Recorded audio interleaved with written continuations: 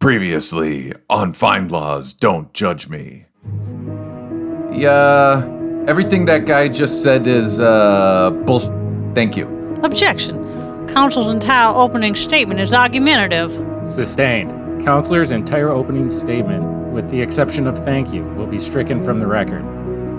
Memphis Wolves are on the prowl. Aw, Della, come on. It's just a casserole. You got into Harvard Law? What, like it's hard? I'll answer the question. You want answers? I think I'm entitled to them. You want answers? I want the truth! You can't handle the truth! And now, the dramatic conclusion to the Supreme Court did what?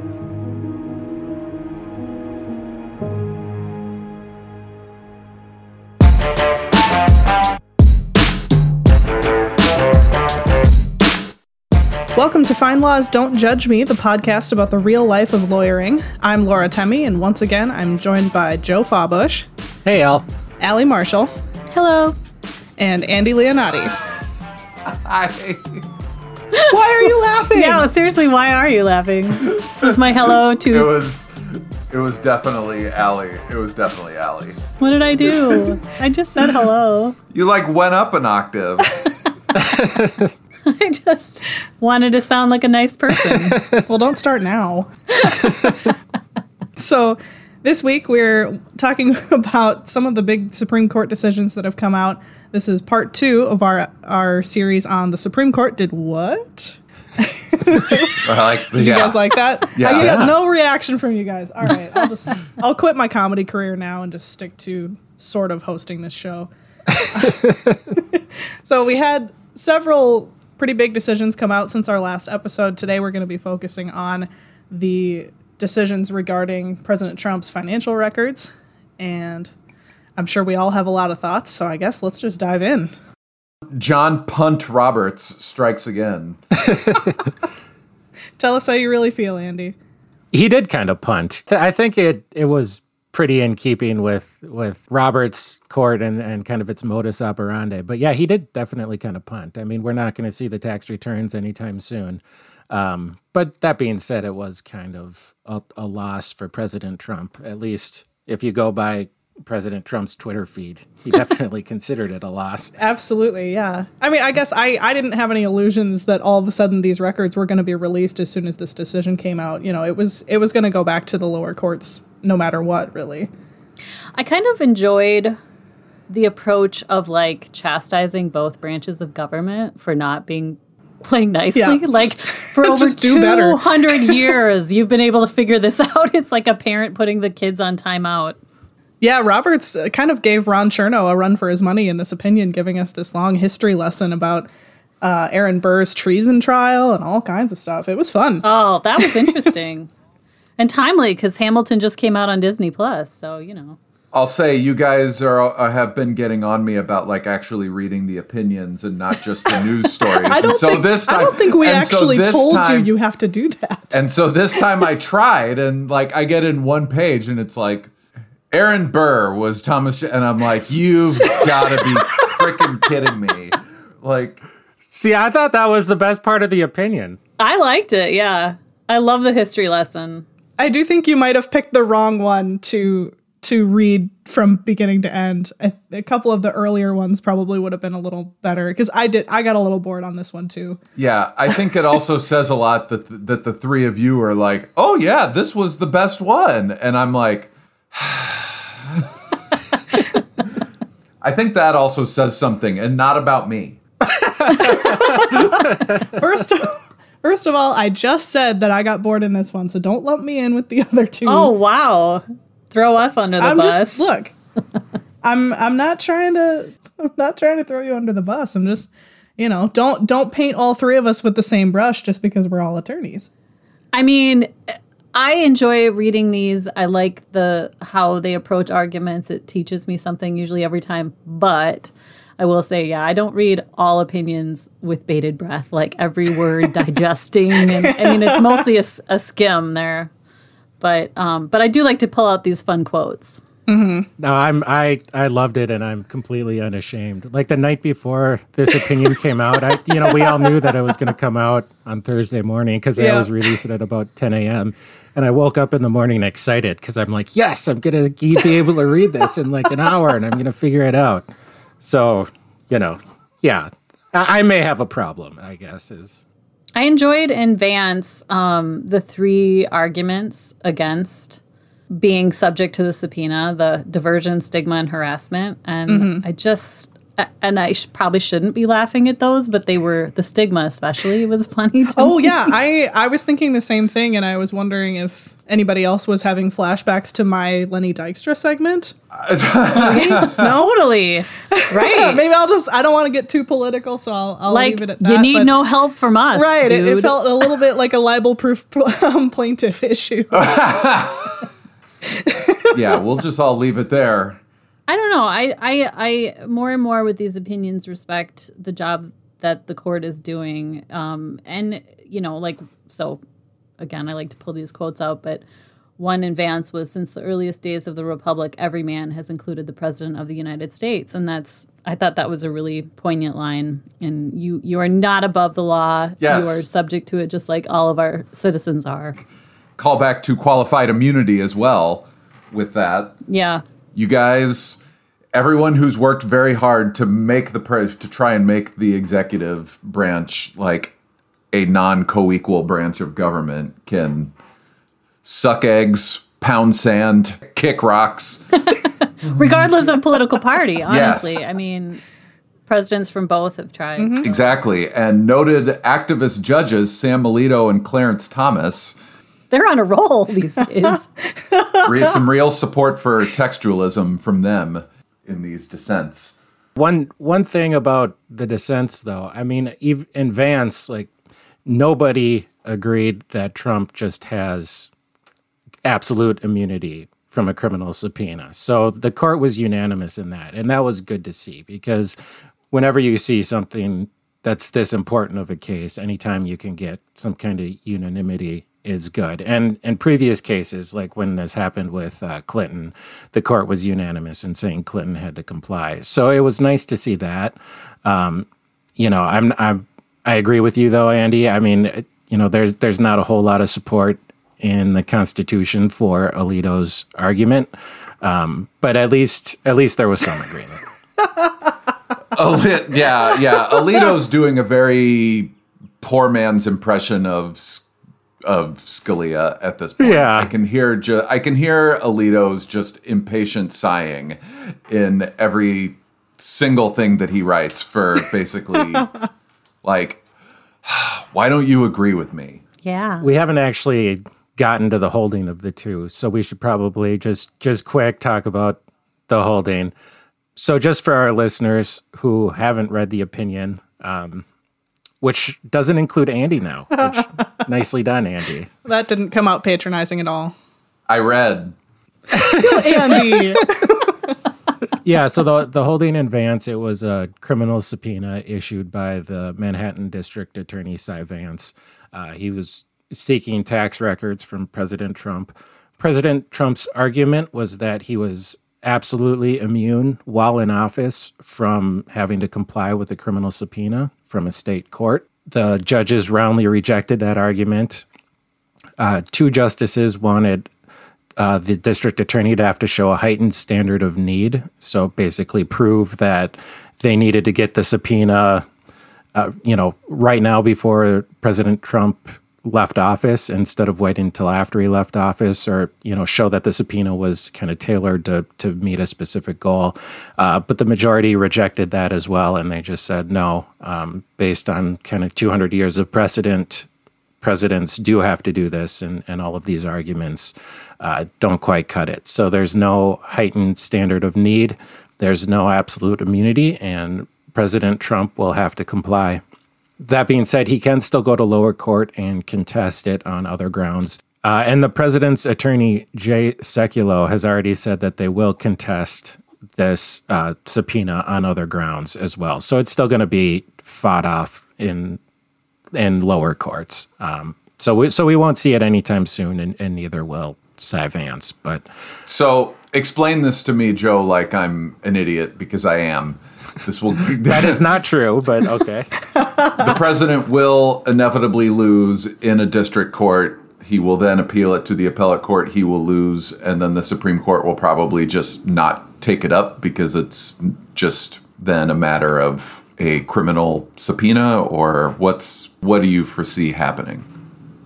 Yeah, I mean, I definitely think they're going to contest it. As for how likely it is that President Trump's argument, whatever it may be, is going to win, I don't know, because we haven't really seen anything about that. I do think that it'll be an uphill battle, but based just on kind of history, so long as President Trump is in office, he is going to fight having to release it. So I'm assuming he's going to appeal as much as possible. And it will come back to the Supreme Court, and John Roberts will inevitably kick it back to the lower court again, and we'll be in a hellscape loop. Yeah, I mean, I don't want to predict because it's a little too early to predict. But yeah, I could see the Supreme Court not taking it up if they've already kind of said their piece. Okay. And by the time that happens, who knows where we'll be. They could work out a deal, the two parties, to maybe Trump gives them a few tax returns or something like that, but and a promise for, not. I'm sorry, I'm laughing. I don't see. Yeah. In what world is that? Well, happening? they did reach an agreement about not enforcing the subpoena while they waited for the Supreme Court to weigh in. So they did kind of strike a deal earlier, So it's possible. I don't know. But yeah, I think, there's no end in sight, really. More to come on this one. It's the worst sequel to the Never-Ending Story ever. Yeah, the Supreme Court just kind of said, okay, here's the new test. Off with you. So, yeah. So the second case that was released shortly after the Vance what involved congressional subpoenas. There were multiple congressional subpoenas basically looking for the same information that the Manhattan DA was looking for, his tax returns and some other financial information. This subpoena was issued to Mazars USA, which is President Trump's accounting firm. And the issues were a little bit different here. Congress has the right to subpoena pretty much anyone so long as it's related to a legitimate legislative purpose. And this is where Allie was talking about the Chief Justice was kind of chastising both parties, saying, like, in 200 years, you both have been able to figure this out. Why is this coming to the court now? Like, we don't really want to get involved, but since we're going to create a new standard for when Congress can subpoena a sitting president. And he had 4 different kind of tests or measures to weigh when a court decides whether a congressional committee can subpoena a president. It was a non-exhaustive list, so courts have some leeway to decide what they want to do. But this too was punted down. This will also, again, they were consolidated cases, so they're going to be sent back to different lower courts, and this will be held up in litigation again because lower courts are going to have to weigh this request under new standards, and Congress will have to decide whether they want to amend any of these subpoenas, maybe narrow it or seek only certain records just to try to improve their chances. So again, no end in sight. But overall, both cases, they weren't a complete loss for the president. But on the other hand, we are definitely not going to see them before the election. And that could be considered a victory. It depends on President Trump's motivations for not showing his tax returns. If there's some kind of criminal underpinning to his tax returns, and this is the reason why he's fighting it, it's not good news for him because they'll probably find it eventually. But if it's just a political calculation, then it seems to have been okay for him, because we're not going to see it anytime soon. I was just going to share my line that I believe is the written equivalent of a mic drop from this part of the I love opinion, it. which is talking about the list that they give as far as considerations that need to be evaluated with the subpoena power. But then he states other considerations may be pertinent as well.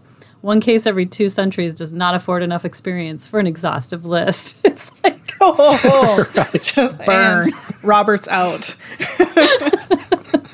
anyway. Am I misremembering that, like, the power of Congress to issue subpoenas can only have, like, a legislative purpose? Because I think of a lot of the, like, showboating committee hearings that, like, a House Oversight Committee does throughout the years, like the baseball steroids hearings with, like, the George Mitchell report and everything, and was all of that just done at the is that a difference between, like, a committee just asking someone to appear and testify and turn over evidence versus issuing a subpoena to get that information? I think in this opinion, the Supreme Court does outline, like, really you could go pretty far to demonstrate a legislative purpose. And so they're setting forth some parameters for how you evaluate that. Because arguably any of those things could have some sort of legislative purpose. They could figure out a way to sort of back into it. And I suppose the Supreme Court is admonishing them to be careful about how they do that, especially when it comes to the executive, because it's a co-equal branch of government. But in those cases, it wouldn't be as much of an issue because it's not the president. Okay. Because a lot of, like, congressional investigations and such do not end up with any sort of, like, legislative outcome or anything. So I was hung up on that. I think they just can't be directly connected to law enforcement efforts. Isn't that right?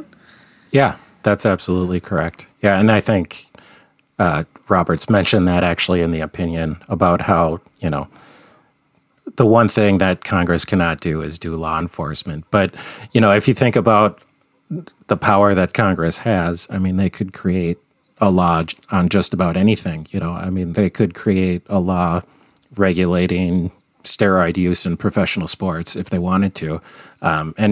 It's not the outcome. There doesn't have to be a law that's passed. And, they just have to say, hey, we're considering this as a potential place that we could pass legislation. So, yeah, if you step back and look at it broadly enough, just about anything is justified. But most people are not the president. And so, it's a little different when you're going But after most the people president. can be the president. Which is the point of the first of the Vance ruling. Are you announcing that you're running? I humbly seek your support. Leonardo 2024. Oh no. This fall. Write me in this fall. Just I used to always write in my dad for every, like, judicial retention election on my absentee ballot in Illinois. It'd be like yes or no, and then, like, write in. I would be like no, and then write in my dad. Shout out to Dale Leonetti. We've never quite gotten over the hump there. So this week also saw a landmark decision in McGirt versus Oklahoma, which was asking the court to determine whether land treaties promising an Indian reservation for the and how that affected criminal law and the enforcement on a state level or federal level. And the Supreme Court came down on the side of the Native American who was arguing that he should have been tried under federal law and not state for his crimes, which occurred on the protected lands promised to his tribe. So that was the outcome of that. Again, some great lines and points from the Supreme Court where, basically challenging the government on all the promises broken to the tribes and trying to make it right where they could. Wishes don't make for laws is what the opinion said, and saving the political branches the embarrassment of disestablishing a reservation is not one of our constitutionally assigned prerogatives. Who wrote the Yeah. opinion? Justice Gorsuch actually took this. Oh, that's right. It was Gorsuch. Yeah, See? I read it, but I don't nice. always pay attention to that. I have a line that I want to say too from him. This is classic. It's unlawful acts performed long enough and with sufficient vigor are never enough to amend the law. Yeah. Yeah. yeah. Yeah, That is so good. it was basically like, yeah, you know, you made this treaty. Stick to it, guys. Big ups. Big ups for living up to your obligations. Yeah, and another one was, so it's no matter how many other promises to a tribe the federal government has already broken, if Congress wishes to break the promise of a reservation, it must say so. It was also well written. Gorsuch is on fire this year. He's on fire. Yeah. He's really going Or his for it clerk. this term. His clerk does a good job too, probably. I'm guessing. Yeah. What? Clerks, plural, probably. Well, no, for the purpose of criminal law, it effectively renders like half of Oklahoma subject to federal law, Yep. which is pretty wild. But you know what? Again, yeah, suck it, Congress. Yeah, I mean this will have an impact. My home state, South Dakota, is pretty much half reservation as well. I don't know if these issues are ripe there, but that will have an impact on all the states or all the areas where that's an issue. So a lot of reevaluation happening on the state level. Yeah, after decades and decades and decades of broken promises, here is one promise kept, and hopefully the first of more. Yeah, that's true. I wonder if it'll. I'm sure it will have an impact on other areas of law addressing issues of native lands too, and past promises. Black Hills comes to mind. That'll be interesting. Yeah. So we've had a lot of big cases come out since our last episode. A couple other religious exemption cases that came out, basically saying that Title VII doesn't apply to religious institutions. And we get into the ministerial exemption, which is a fun little piece of, I guess, judicial precedent. And so one of the cases, Our Lady of Guadalupe School, was trying to figure out if teachers who primarily teach on secular subjects are protected by anti-discrimination laws. And the court basically said no. They said, you teach at a religious school, so they are not subject to Title VII. Sorry, thanks for playing. Yeah, this basically means like any private religious school employee is a, quote, minister, right? Sure sounds like it, yeah. Football coach, nurse, cafeteria worker. Yeah. Because these teachers they taught religion, but they weren't religion teachers. It was like religion was a part of their curriculum. But they signed on to uphold the values of the institution that's the argument at least. Yeah. But one was suing for age discrimination, and one because she wanted to take a leave for breast cancer treatment. And they fired her. Yeah. Good job, school. That's it's icky that these are the cases in which they're upheld. Yeah. Yeah, and the other interesting thing about this is, of course, the recent opinion in Bostock that just included LGBTQ workers as protected under Title VII.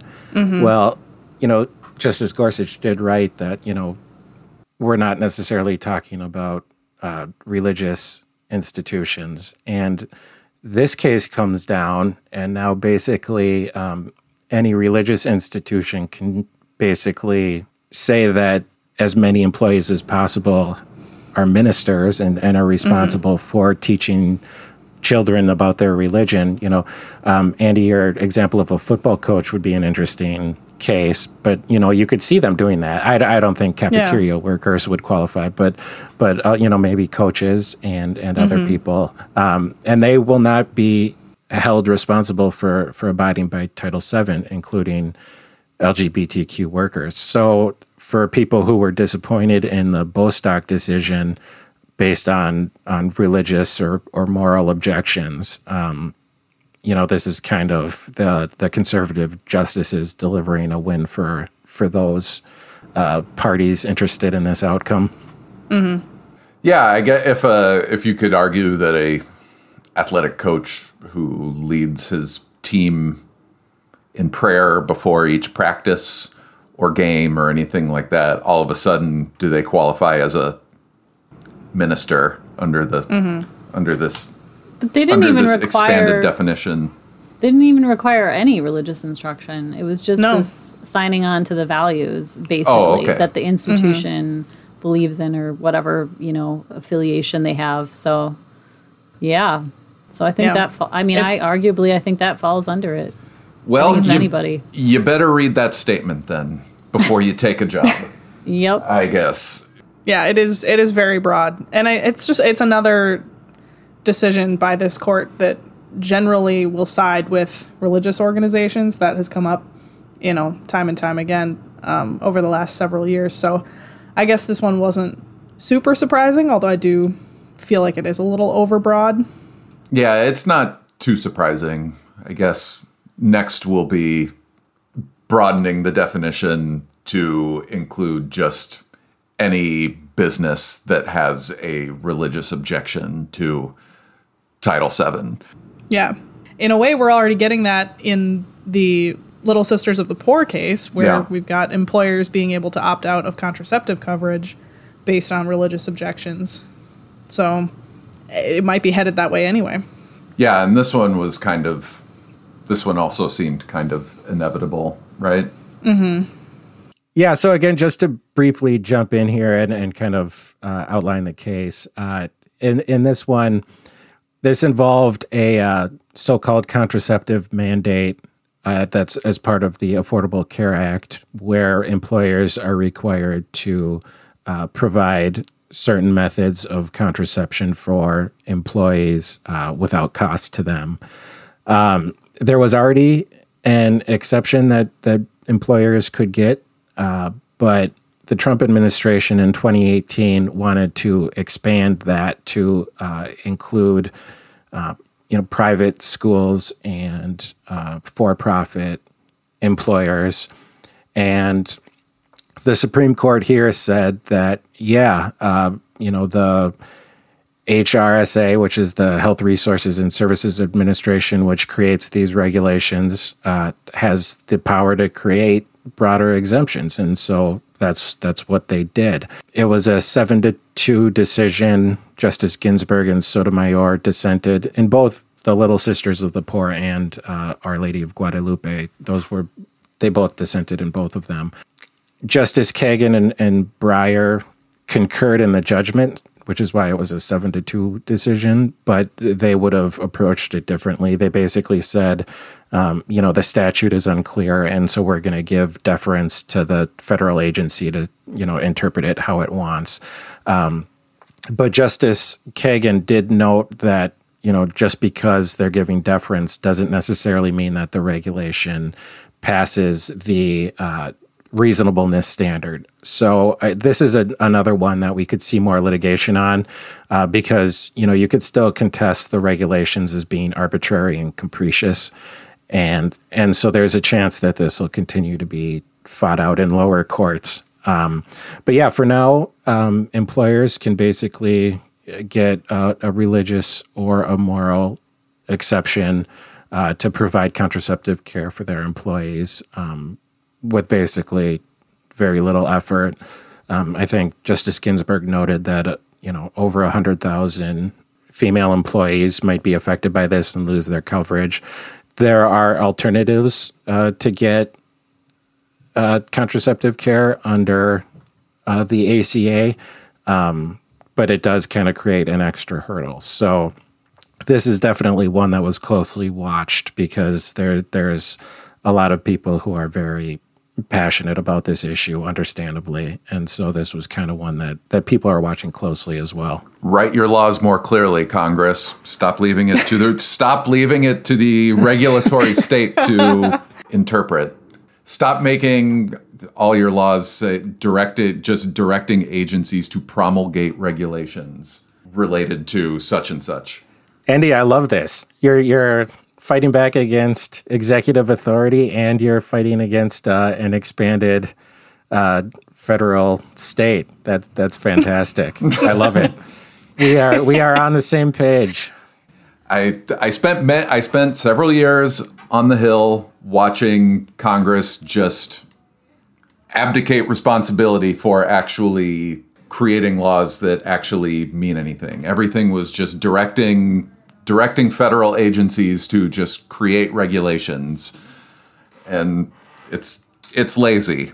And then you end up with, presidents just trading executive orders back and forth. So, and we end up in the hellscape that we are now. Yeah, that's very true, because with this regulation, as soon as a new administration gets into office, exactly, they can absolutely just reverse this. Yep. So yeah, there's no certainty with this whatsoever. And if Joe Biden wins, that probably is one of the first things that he'll do is change this all up. So yeah, it doesn't make for a lot of consistency. And like you said, Joe, we've had a lot of really big decisions come out of the Supreme Court this term, but in a lot of cases, the story's not over. It's going back to the lower courts. It's going back to regulatory bodies. A lot of these issues we're going to have to keep watching. Andy, it sounds like you got a lot more out of your time on the Hill than I did. The big thing I learned, Allie, was that I hated it. I was just going to say, I made copies and I socialized, and then I learned that I never want to be in politics like that. It was so eye-opening to be like, this is where I want to go, and then I go and I'm like, all right, I'm going to be here. I've already done it. I'm in my 20s. I'm going to live here the rest of my life. This is it.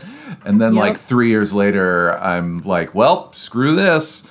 And then I held on for a couple more years. Oh, you did. I was a summer intern, and that was it. That was all I needed of the eye-opening. It's crazy out there on the East Coast. That's right. Highfalutin people. Could we sound any more Midwestern right now? Pretty wild out there. They talk so fast. Yeah, on that note, that's our Supreme Court discussion for the day. We're going to take a quick break, and when we come back, we'll be talking about the remote bar exam.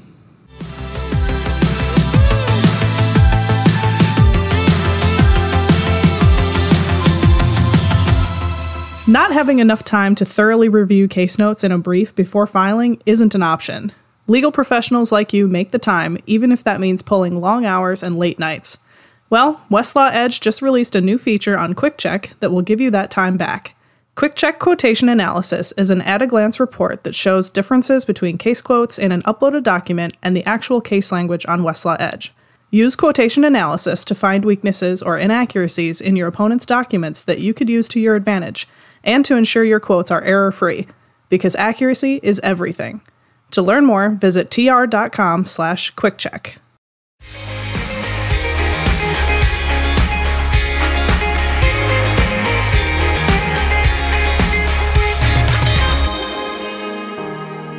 Welcome back, and for our final segment today, we wanted to talk a little bit about something that three of us have experience in, the bar exam. This year, I know. Hey, I took the GRE. That is not the same thing as the bar exam. Not the same, but yeah.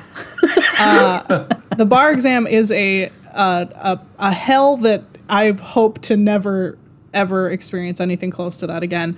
Yeah. But the second bar exam of this year is going to be quite a bit different from the first because of concerns relating to the coronavirus and COVID-19. We have a few states doing something that I never thought would happen. They have decided to hold the exam remotely.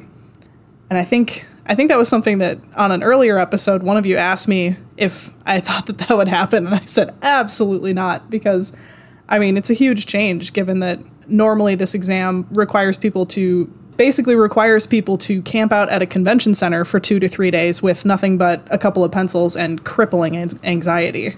Yeah, I would say if COVID is the death of the bar exam, that's the one casualty I could live with for all future lawyers. Oh, absolutely. I can live with that. I agree, yeah. Or at the very least, it very well might have a huge impact on how the test is administered. like I said, so far we have 11 states plus probably California. They're kind of waffling about it a little bit right now. A few states are holding a remote exam in July, and a couple others have pushed it to October, but are still planning to hold it remotely. And it will be really interesting to see how that goes. Yeah, I don't need to go on my tangent about the bar exam in general, but yeah, I'm glad that they're being flexible about how, law students, or graduates rather, are able to take it and so they can practice, because obviously it's already hard to get a job. It's hard to figure out what you're going to do after law school if you don't already have a plan, and to be impeded from doing that is just an additional stress I'm sure many could do without. Is your proposal just successfully graduating from law school should be enough? I think there are standards that they need to set for law schools, which they already do. They need to be maybe more diligent about that, about how lawyers are trained. But then there's nothing about the bar exam that prepares you for the practice of law. Quite honestly, sometimes there's nothing in law school that prepares you for the practice of law, unless your law school does it right and does practical courses. But all it does is prove that you can take a really crappy test or hard test and pass it. Like that, it doesn't. There's nothing I remember from the bar exam except for how do I successfully do this thing, but none of it did I use when I was in practice. Not anything. Yeah, and one of the exams that I'm interested to see is how Nevada has decided to hold their bar exam because they've decided to make it open book, which realistically is what the practice of law is like. Which, and I mean, this, of course, I believe they're doing, the Nevada test is primarily state focused. And so they're doing eight essay exams that are focused on state law. And so, yes, it's open book, but at the same time, if someone's going to be checking their notes the whole time, they're only going to get a third of it done. Yeah. So a lot of the studying still needs to be there, but I do think it will be interesting to see how that format works, because that's how it is in practice. Someone comes in, they tell you their problem, and you say, okay, I'm going to look up a couple things and I'll get back to you. And so I think that would be a format that makes a lot more sense. Also apprenticeship. I know, medical students go on to have different types of whatever, residency, fellowship, whatever they have, depending on their specialty. The law should be no different, quite honestly, in my opinion. But they still they have to take board exams too. That's true. Doctors and vets, and I mean they also agree that those are crappy. Yeah, I can't speak to what those are, what they measure, but I can tell you the bar exam isn't measuring. I guess maybe they think it's measuring my knowledge of the law, my application of the law. I don't exactly know, but the practice certainly not. There's nothing.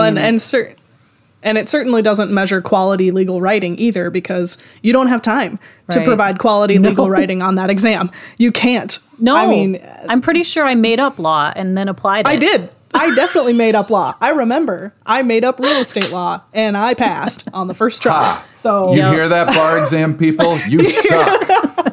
Your test is a joke. Well, I will say, just for any law students who may be listening, that is actually the right thing to do. Is if you don't know the law, just make it up and then apply the law according to whatever. If you can't remember, so that if they haven't taken any bar exam prep courses, that's what they tell you to do. So that and that is an exact example absolutely. Of, I mean, it sort of measures, because you have to learn how to apply the law, but it's also an example of, like, it's not about memorizing facts. The practice of law is a practice and a skill. It's not a base set of knowledge.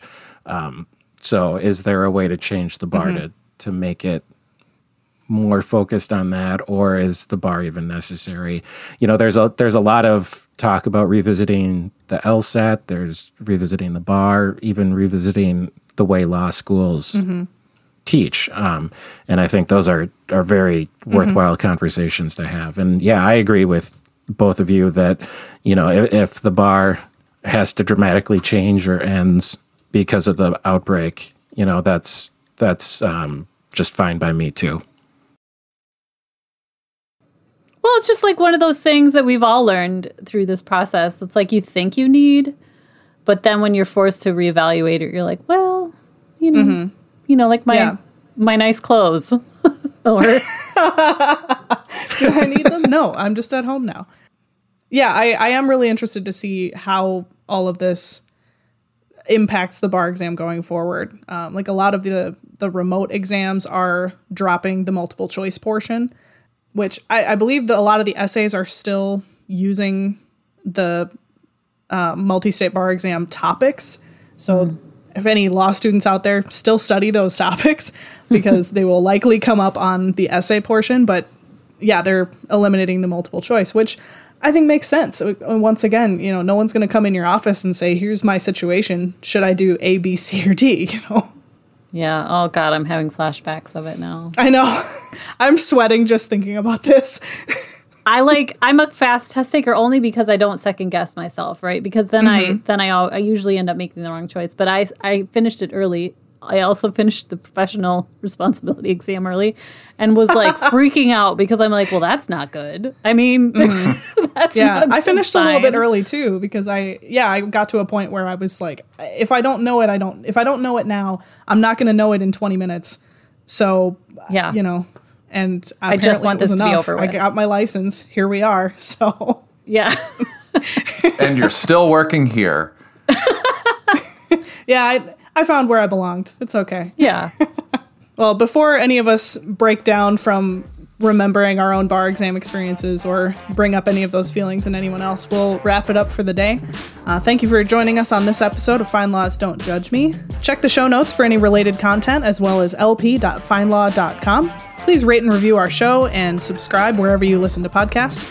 And thanks for listening.